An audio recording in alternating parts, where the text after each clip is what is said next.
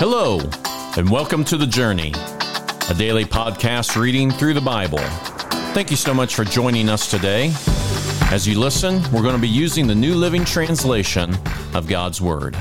Let's start today's reading. We continue reading about Jesus' life and ministry in John's Gospel, starting with John chapter 9, going through chapter 10, verse 21. As Jesus was walking along, he saw a man who had been born blind. Rabbi, his disciples asked him, "Why was this man born blind?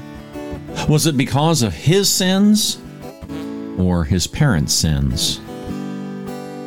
"It was not because of his sins or his parents' sins," Jesus answered. "This happened so that the power of God could be seen in him.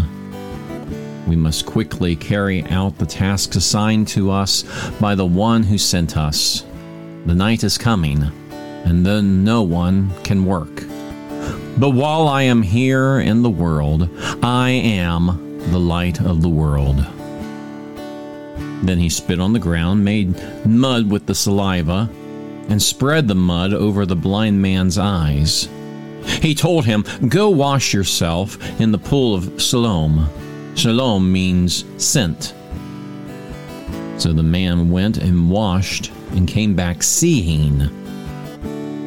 His neighbors and others who knew him as a blind beggar asked each other, "Isn't this the man who used to sit and beg?" Some said that he was, and others said, "No, he just looks like him."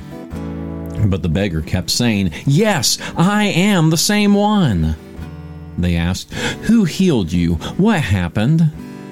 He told him, "The man they called Jesus made mud and spread it over my eyes and told me, 'Go to the pool of Siloam and wash yourself.'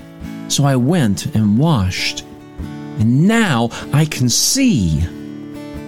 "Where is he now?" they asked. "I don't know," he replied.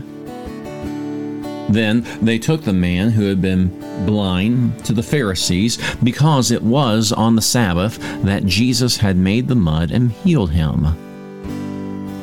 The Pharisees asked the man all about it, so he told them, "He put mud over my eyes, and when I washed it away, I could see." Some of the Pharisees said, "This man Jesus is not from God, for he is working on the Sabbath." Others said, "But how could an ordinary sinner do such miraculous signs?" So there was a deep division of opinion among them. Then the Pharisees again questioned the man who had been blind and demanded, "What's your opinion about this man who healed you?"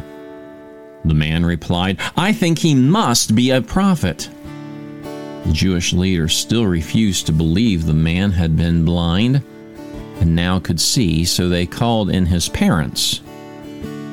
They asked him, "Is this your son? Was he born blind? If so, how can he see now?" His parents replied, "We know this is our son and that he was born blind. But we don't know how he can see or who healed him. Ask him. He's old enough to speak for himself." His parents said this because they were afraid of the Jewish leaders who had announced that anyone saying Jesus was the Messiah would be expelled from the synagogue. That's why they said, "He's old enough to ask. Ask him himself." So, for the second time, they called in the man who had been blind and told him, "God should get the glory for this, because we know that this man Jesus is a sinner." "I don't know whether he is a sinner," the man replied, "but I know this, I was blind and now I can see." "But what did he do?" they asked. "How did he heal you?" "Look," the man exclaimed, "I told you once, didn't you listen? Why do you want to hear it again? Do you want to become his disciples too?" Then they cursed him and said, "You are his disciple, but we are disciples of Moses. We know God spoke to Moses, but we don't even know where this man comes from." "Why, that's very strange," the man replied. "He healed my eyes, and yet you don't know where he comes from." We know that God doesn't listen to sinners, but He is ready to hear those who worship Him and do His will. Ever since the world began, no one has been able to open the eyes of someone born blind. If this man were not from God, he couldn't have done it. "You were born a total sinner," they answered. "Are you trying to teach us?" And they threw him out of the synagogue. When Jesus heard what had happened, He found the man and asked, "Do you believe in the Son of Man?" The man answered, "Who is He, sir? I want to believe in Him." "You have seen Him," Jesus said, "and He is speaking to you." "Yes, Lord, I believe," the man said, and he worshiped Jesus. Then Jesus told him, "I entered this world to render judgment, to give sight to the blind, and to show those who think they see that they are blind." Some Pharisees who were standing nearby heard him and asked, "Are you saying we're blind?" "If you were blind, you wouldn't be guilty," Jesus replied. "But you remain guilty because you claim that you can see. I tell you the truth, anyone who sneaks over the wall of a sheepfold rather than going through the gate must surely be a thief and a robber. But the one who enters through the gate is the shepherd of the sheep. The gatekeeper opens the gate for him, and the sheep recognize his voice and come to him. He calls his own sheep by name and leads them out. After he has gathered his own flock, he walks ahead of them, and they follow him because they know his voice. They won't follow a stranger, for they will run from him because they don't know his voice." Those who heard Jesus use this illustration didn't understand what he meant, so he explained it to them. "I tell you the truth, I am the gate for the sheep. All who came before me were thieves and robbers, but the true sheep did not listen to them. Yes, I am the gate. Those who come in through me will be saved. They will come and go freely and will find good pastures. The thief's purpose is to steal and kill and destroy. My purpose is to give them a rich and satisfying life. I am the Good Shepherd. The Good Shepherd sacrifices his life for his sheep. A hired hand will run when he sees a wolf coming. He will abandon the sheep because they don't belong to him, and he isn't their shepherd.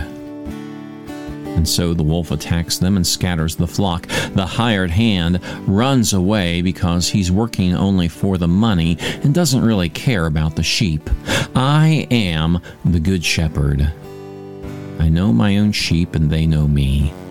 Just as my Father knows me and I know the Father, so I sacrifice my life for the sheep. I have other sheep too that are not in this sheepfold. I must bring them also.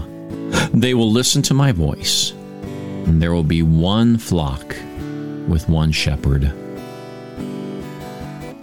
The Father loves me because I sacrifice my life so that I can take it back again. No one can take my life from me. I sacrifice it voluntarily. For I have been given authority to lay it down when I want to, and also to take it up again. For this is what my Father has commanded. When he said these things, the people were again divided in their opinions about him. Some said, "He's demon-possessed and out of his mind. Why listen to a man like that?" And others said, "This doesn't sound like a man possessed by a demon. Can a demon open the eyes of the blind?"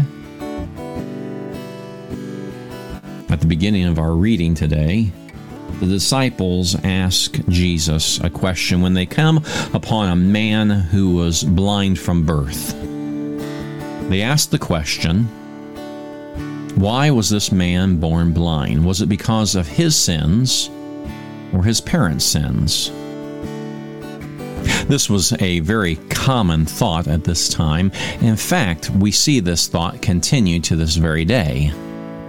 We assume that when bad things happen to people, that it must be that they have sinned and that God has turned his favor away. The opposite, people assume, is true as well, that if someone is very successful, that they're wealthy, for instance, that God must be blessing them and approving of what they are doing. But Jesus says it was not because of his sins or his parents' sins. And this is the key. This happened so that the power of God could be seen in him. You see, our lives are to give glory to God. It's easy to question God and wonder where he is at when we are experiencing difficulty and pain. If we're going through a sickness or a loss of some sort, we might assume that God is far away. And yet Jesus is saying here that in these moments, we have an opportunity for God to receive the glory. Now, this is a very difficult thing sometimes when we are going through the pain, to be able to truly allow God to work in our lives. But just imagine what will happen when we are willing to say, here I am, use me, use my hurt, use my brokenness, so that the Father above can receive glory, and that God can demonstrate his glory in those that look at us. This doesn't always mean that we're going to be like the blind man who has his sight given back to him by the Lord. We cannot assume that God receiving the glory is always going to result in us getting what we want, having all the health and the wealth that we could ever want. But God does receive the glory when we give him praise in the midst of the hurting and the suffering. God receives the praise that when others would cast derision and hatred towards God, that we lift him up in praise. So may all of us today, right here, right now, when we are going through difficulty, or maybe things are going great, may all of us be willing to say, we are here so that the power of God can be seen by all of the world through us.